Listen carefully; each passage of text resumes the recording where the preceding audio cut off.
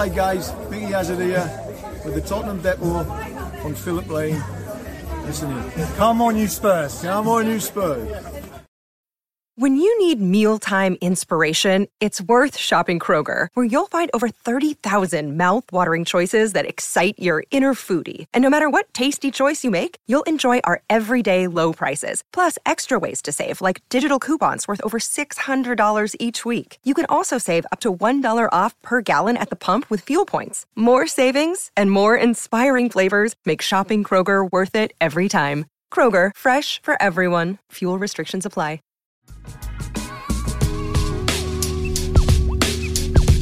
The reason that I'm here is because, the club is seeking change. He said, well, whether you come or not, you're going to see a completely different Spurs team under me. My hope and my desire and what I'm going to try and do is give our supporters hope and belief that we're going to embark on something special.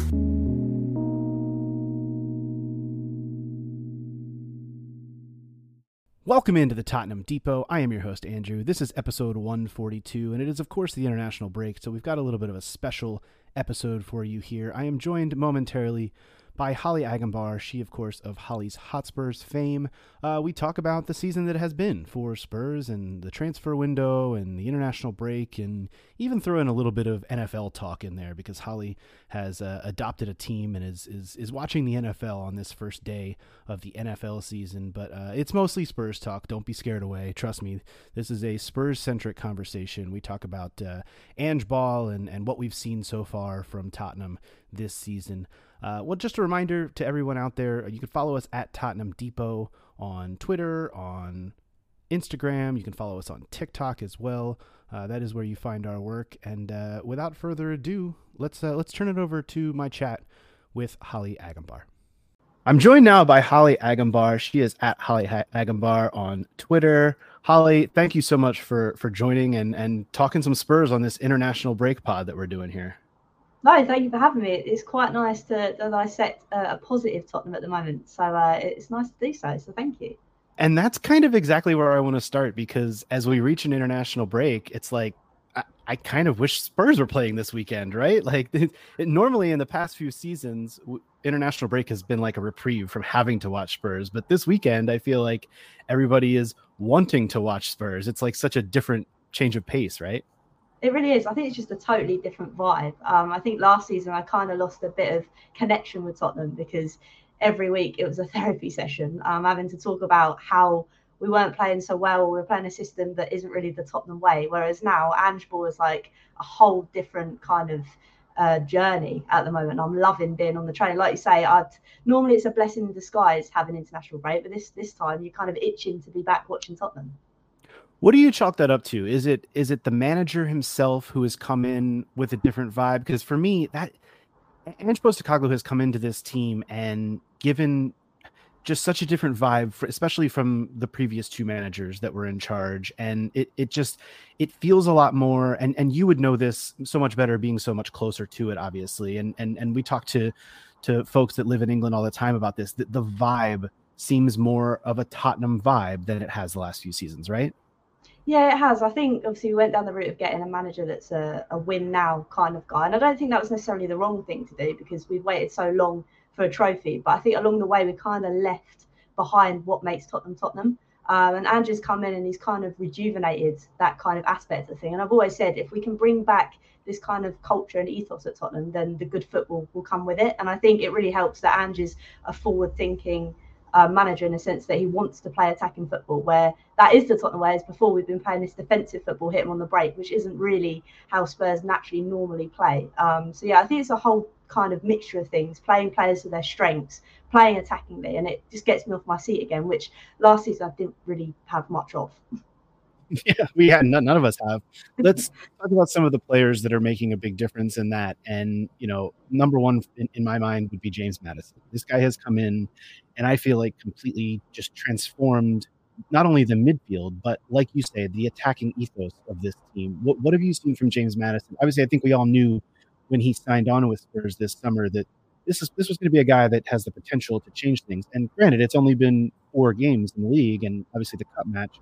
But he really seems to have transformed the ethos of this team along with the manager's style, right? Oh, he really has. We've been screaming out for a player that can do what James Maddison does for a very long time. I think the last player to do so was Ericsson, and that was a while ago since we had him. So we've been screaming out for a player like James Maddison, but it just brings this whole, I know we say vibe all the time, but it just brings that and feeds into it, and I love it. It's just, the things he manages to do with the ball, and it's not as if, okay, yes, at Leicester he was amazing, it was in a struggling team. He's come to Tottenham and it hasn't really phased him. He's fitted straight in, and it's just great to see that midfield linking together, him linking with Basuma, him threading the ball through to Sonny. It's just, honestly, I think all of us have waited so long to see someone with a bit of spark in that midfield, and we finally got it. So like you said, I think even rival fans are kind of saying, oh wow, this is probably the signing for Tottenham of the season, but also I think in the league as well. It's just kind of, you see on podcasts that not just Spurs podcasts, but people are talking about us. And I'm not going to say that's a bad thing or a good thing. I think it's just nice not to be at the butt of every joke, if that makes sense.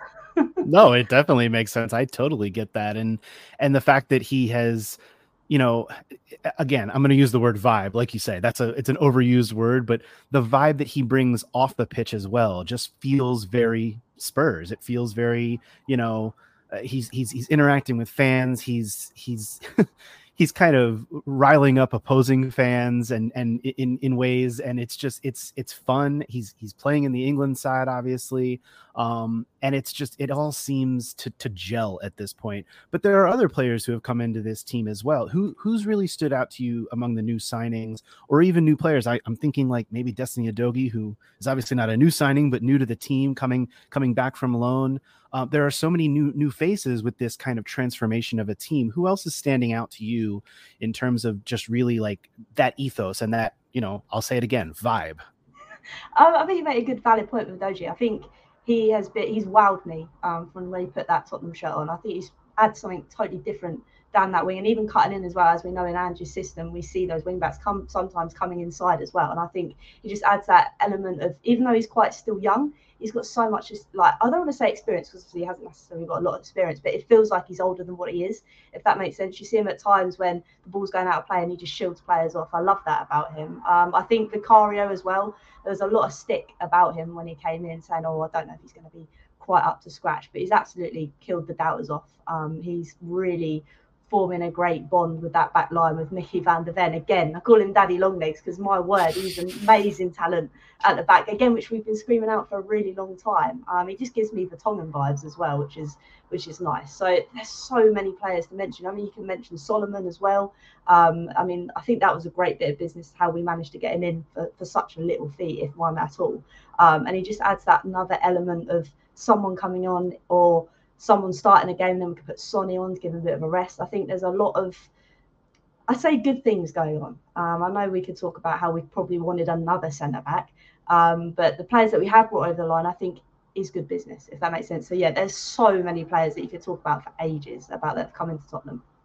Well, and I keep telling people too, it's early days. Like for me, this whole rebuild has really only just started now that we have what we feel like is the manager in place. I feel like the last few seasons, we thought we were going through a rebuild, but maybe we really kind of weren't with the managers that were in place. And now all of a sudden, I feel like we're starting that. And a lot of that comes, I think, with just a transformation at the top and in leadership. And we talk about a new captain in Sonny, and what has he brought in this new role for you? Because I feel like, no offense to the previous captain, Hugo Lloris, or even the previous leadership in Harry Kane, who I want to come on to with some comments that he made in a minute. But first on Sonny, like, I feel like, again, the ethos that he brings as a leader to this team and kind of him stepping into not that he wasn't in a spotlight in his previous role with the club, but now he's even in a brighter spotlight now as the captain wearing the armband. What have you seen from Sonny in a difference in his leadership now?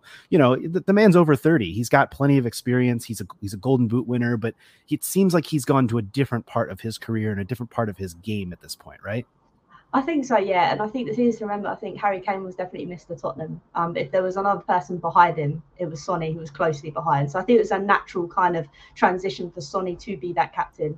And it's great to see the likes of Romero and Maddison being the backups as well, to be his assistant captain, which I think is quite nice, because obviously Sonny is that natural selection, like I say, because he's been there so long, he knows the club. But then seeing Maddison and Romero, the one at the back, the one in the middle, it just kind of shows that you've got that kind of leadership throughout the whole park, which you didn't necessarily have with Hugo Lloris, which at times I didn't think he was as vocal as he could have been. And then obviously with that, you're kind of thinking, does that really get progressed across the whole pitch? But yeah, I think Sonny becoming captain, it's elevated his game. And I think it also has added an element of, I know we talk about that he's got a lot of experience, but it also adds an element of authority in a sense that you've earned this, mate. And I think that's quite nice for Tottenham to give that to him, because he gets on with everyone in the club as well. So yeah, I think it's just a natural given captaincy to him. It's so funny you bring up Hugo not being as vocal. It seems like the one time he was really vocal was, ironically enough, with Sonny, that one time where they kind of got in the shouting match. So it all kind of comes full circle, which is, I don't know if that's irony or what it is, but it's interesting to say the least.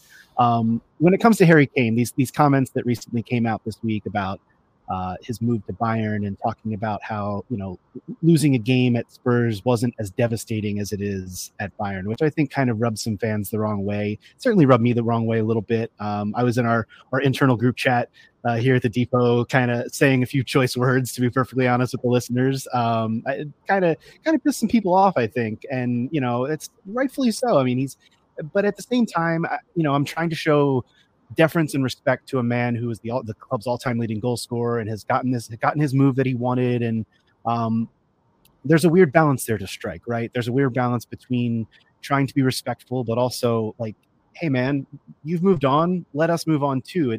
There's a little bit of awkwardness there, right? I think so. I think when I first saw it, I think I was like you. I was kind of like, I'm not reading that. That's going to really wind me up. But then I also thought, is he actually having a dig necessarily at the fans, or is it more so at the club, in a sense that we've been in so many different finals, or we've had so many good players at the club and we still haven't managed to bring home a trophy for them? And yes, Kane is part of that. I think there's elements that people will say, well, in big moments he necessarily didn't step up. I don't know how 100% true that is, but you could say that potentially in the final of the Champions League. I know that game was done before it even started with the handball, but I guess you could see arguments from both sides. I just think for us Spurs fans, not saying that we're a little bit salty, I think we're just still a little bit heartbroken that he has left the club. So when we see Kane saying comments against us, it's almost like, hang on a minute, like, come on. But I think you're right. I think we just need to put it to the side, move on. He's gone to Bayern. We're at Tottenham. There's no one man bigger than this club. So just get on and suck it up and move on, I think. I always kind of chalk up comments that Harry makes too. And not to say that Harry is awkward with some of the comments that he makes in the press, but Harry's never been the type that is like real super down to earth or fluent with the media and speaking. And I don't know, like I kind of take everything with a grain of salt that he says through media reports. And it's just one of those where I'm like, I would rather not read this. Like you said, I almost don't want to get wound up by it. I would rather just push it off into a box and shove it under the bed and not have to deal with it. But I don't know. It's just one of those things. I don't watch a lot of Bundesliga. I watch Premier League more than anything. And I haven't found myself diving into watching a lot of Bayern because Harry is there. Have you been watching any more Bayern Munich matches now that he's gone there? I think I watched the first game just because I wanted to see, because obviously it was the cup game, and my mind forgets now. I think they lost that game, so it hasn't still won. They did, yeah. So I wasn't watching it because I was like, haha, you've lost. It was more that I wanted to see how he could work in that system. It's just ironic that he's didn't win that trophy. So I don't want to say I watch games because I'm very much like, I'm an odd football fan. I love football, but I only really love Tottenham. So I'll only sit here and watch Tottenham games. So for me to say I'm going to go watch Harry Kane games is not in my nature. But like everyone, you always keep a watch out, but I wouldn't sit here and say, oh, the Bayern game's on in 10 minutes, I need to put the telly on, sort of thing. Well, and you're also, for those who are just listening, you're wearing a different football shirt today. You're wearing a Minnesota Vikings shirt. It is, of course, we're recording this on the first day of the NFL season. I'm going to veer away from Spurs briefly here. How did you get into the Minnesota Vikings and the NFL in general, living over in England? I know a lot of people ask me all the time how I got into the Premier League being an American, and I kind of explain that story, but give me your origin story for being an NFL fan and a Vikings fan. So my other half, Jay, is a Falcons fan, and he's always wanted me to get into American football, but I'm just really stubborn. And I don't think it was maybe like 2 years ago, he made me sit down and watch it with him, and then I really got into it. And then with everything with me, I have to have some form of interest. So I have to follow a club, and it's going to sound really lame, but I like the colour purple, and I thought like the skull bit was really cool. And obviously the drumming and the horns at the start of the game is amazing. And my favourite player is Jefferson, so it just made sense to go for the Vikings. And it also means that me and Jane never, I can't remember if we're in the same division, I'm not sure, but it means that there's never normally a fight in the household if I win or not. So yeah, no, I love it. It's so good. And it's weird coming from a football here in the UK where fans hate each other, whereas over there it's so strange to see fans all together in a stadium. Like, it's a real family atmosphere, which I really like as well. And I'm lucky enough to be going to the Falcons game at Wembley this year, so I'll actually be able to experience it in real life as well. So no, I'm looking forward to it. That's incredible. That's a really great story. I'm only disappointed you didn't go for another purple team. I'm of course a Ravens fan, so and they're going to be over. They're playing at Tottenham Hotspur Stadium later this season against the Tennessee Titans. So I know there are a lot of American football fans growing over in the UK. So it's interesting to hear that kind of origin story. Okay, I've veered us off. Let's get back to Spurs. I want to ask you about, we talked about Harry Kane, but there were plenty of other outgoings as well. We talked a little bit about the incomings and the new players, but outgoings from this past summer. I was really interested this past week to see that the club ended up moving on from not only from Tanguy Ndombele, who went off to Turkey on loan, but Davinson Sanchez was a little bit of a surprising one for me, and only in the sense that the center back depth now seems a little bit thin for this club, at least until January. What were your thoughts on seeing Sanchez go out the door earlier this week? I think I kind of sit with it. I think it was a great move for him and a great move for Tottenham. Yes, it leaves us a little bit short at the back, but I'd like to see with Ange, he's going to bring the young boys through, because we've got quite a few young boys that could potentially come through. And I'm also under the impression if Sanchez isn't necessarily good enough to play now and again, what is the point in keeping him, sadly? I know that leaves us short, but I think the boys that are young can come up and potentially fill that spot. And I think Ange is probably the right kind of manager to do so.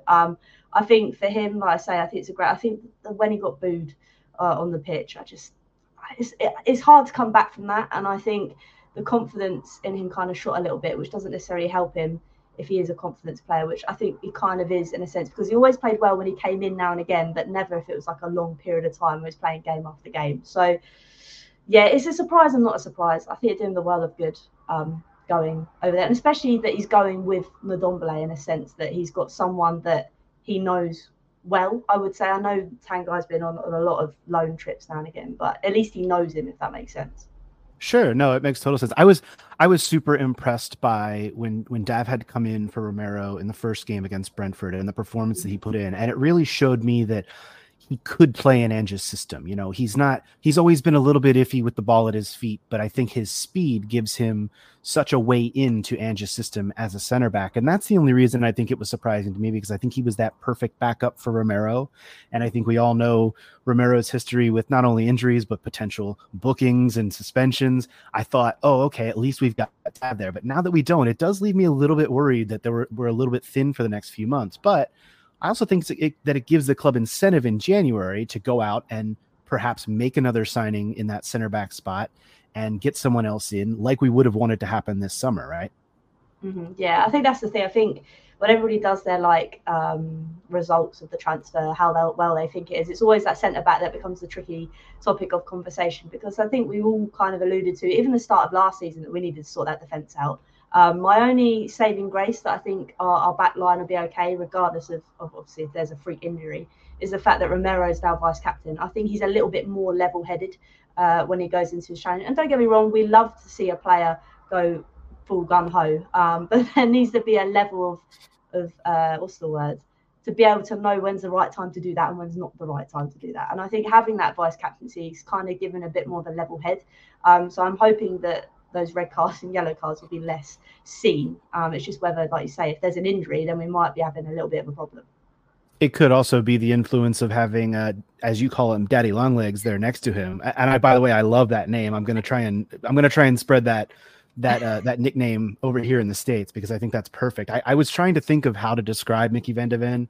He almost looks like a giraffe at times, or but like with gazelle speed running around. But Daddy Longlegs really works perfectly. I do enjoy that. That's a really good one. Yeah, it's interesting. The other kind of element to this back line that hasn't really gotten a solution is Eric Dyer, and that's an awkward one too, because there's just so much I don't know what the word is, tension or awkwardness, but what's going on with Eric Dyer? What's going to happen with this guy? I really don't know. I feel like he's being a little child at the moment and throwing his toys out the pram. Obviously, we don't know the ins and outs 100% because we're not in that changing room or that environment all the time. But it just feels ever since Sonny got named captain, rumour was that he didn't put Sonny's name down, whereas everybody else did. I feel like he's been a little bit of a child. And I sadly think that Ange has got his two centre-backs that he wants to play all the time, which is Romero and Vicky van der Ven. And Dyer's nose has just kind of been shoved out.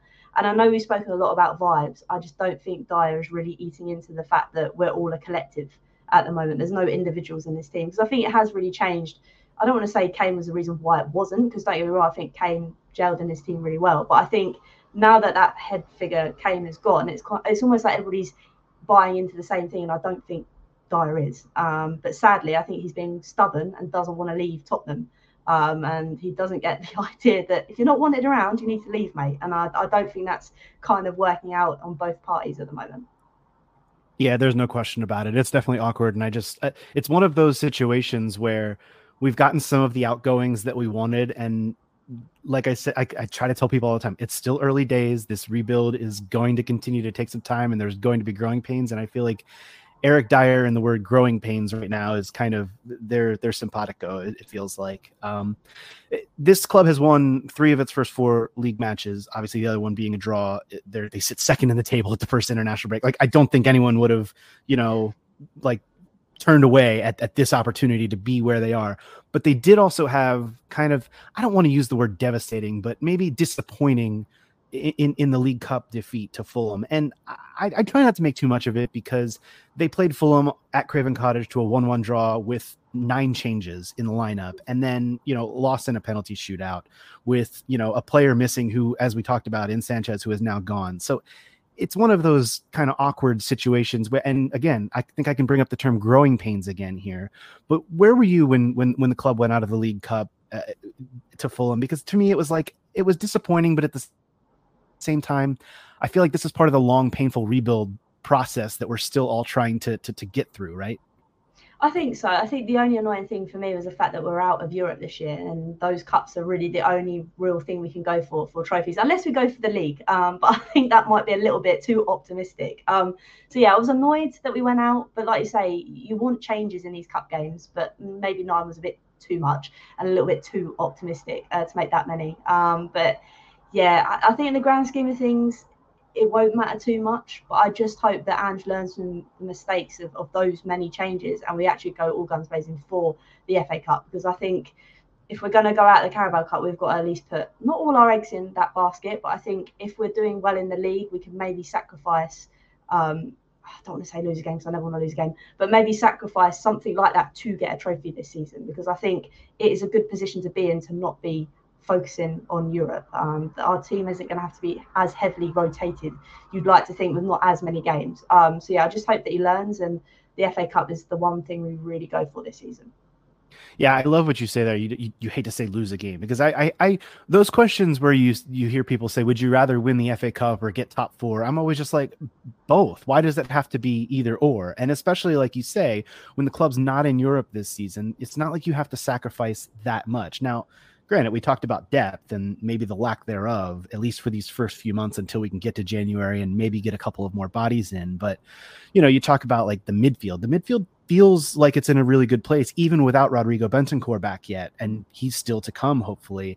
And the attacking, trio, or really it's 4 or 5 players that you could probably throw up in there and have the depth there. It's really that back line that's a little shaky depth wise that you talk about, but I feel like there's enough here to do both, especially like you say, without European matches. So I am kind of very much looking forward to that.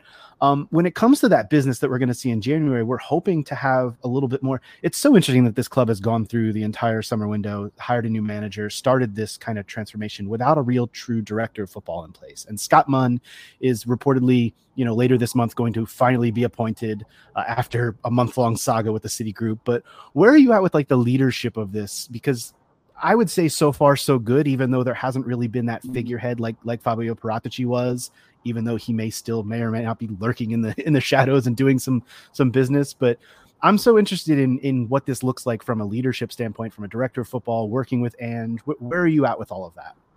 I mean, at the moment, it's going swimmingly, which is nice to see. I just hope that continues. It'll be, as like I said, I don't want to lose games, but it's interesting to see what happens if we do start losing games, whether fans jump on the back or whether we are all in this for the long haul. But yeah, I don't know. It's annoying that Scott isn't in yet, considering it was supposed to have done months ago, which is a bit concerning. But like you say, that kind of business is kind of done now till January. So as long as we're in a stable ship before then I haven't really got anything to complain about. It just depends, like you say, if we get to January, we haven't necessarily got that replacement in that centre back for that backup figure, then yeah, maybe we'll be having a different kind of conversation come January.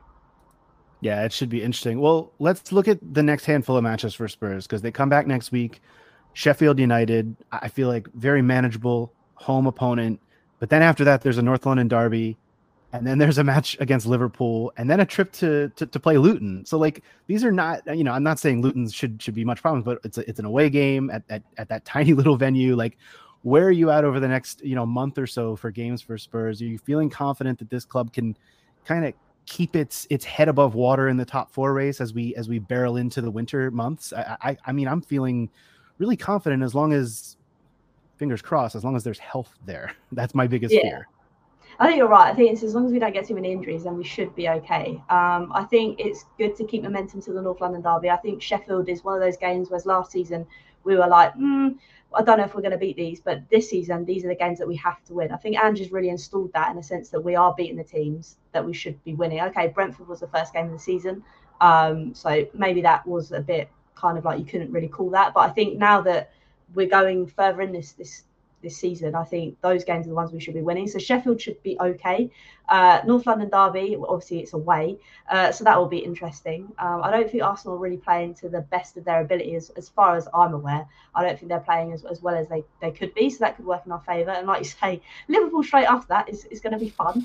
And then Luton as well, again, you'd put it on paper as a game we should be winning, but going away to their ground, their little tiny stadium, it's going to be an intense atmosphere, especially for them coming up into the Premier League. So yeah, I'm not really too sure in how we're gonna get through it. But again, it'll just be interesting to see how Ange manages those kinds of games, because I think Liverpool and Arsenal are the two that you're kind of thinking we could maybe get a win or a point here, but I'm not 100% certain, because again, they're the games that should be difficult this year. I know we get the freak result against City nearly every season, which normally on paper shouldn't be the case. But I'm happy at the moment to be winning the games we should be winning, because that was always our downfall. Yeah, no question. And that Luton match, as you mentioned, is a Saturday lunchtime affair. So of course you got to get awake for those. I certainly have to get awake for those. Those games are 4:30 kickoffs, at 4:30 a.m. kickoffs for me. So I can only imagine for the players, getting up for those games is it's a difficult one, but I'm pumped about them. I mean, this next month or so of matches should really, I think it's gonna be a good test for this club coming out of a break, hopefully healthy from all these players playing international football. And I'm excited about it. Like you say, Ange ball is exciting, and it's one of those things that, yeah, we've got some other stuff to watch, NFL, and I've been watching the US Open tennis this weekend, but I haven't really been watching any soccer, any football. And it's like, I want my club team back. I haven't been watching the international matches, all these friendlies and things. I'm not interested as much. I want Ange ball back, and now we've got another week to wait for it, but it should be a fun wait, and it should be an exciting kind of run into January here as we roll along. Hollie, thank you so much for joining here on the Tottenham Depot. Remind us again where we can find you on social media, Hollie's Hotspurs, when that's about. Tell our listeners where they can find your work. Before I do that, thank you for having me. I've really enjoyed this. It's nice to answer some questions for once. But yeah, you can find me on YouTube as Hollie's Hotspurs. It's normally every Monday, but this week I think I'll just be doing a Wednesday show because it's the break time, and I'd quite like a break. But normally 7 p.m. every Monday, and then you just find me on all socials at Hollie Agombar. But no, thank you again, Andrew, for having me. It's been a good chat. Thank you. Cheers. Thanks, Hollie. Thanks again to Hollie for joining on this episode of The Depot. Once again, you can follow her at Hollie Agombar. You can follow me at A Stetka, and you can follow us at Tottenham Depot on the socials. Be sure to leave us a rating and review. It really does help spread the word on the show. And until next week, we'll have another episode following the Sheffield United match. As always, Come on, you Spurs.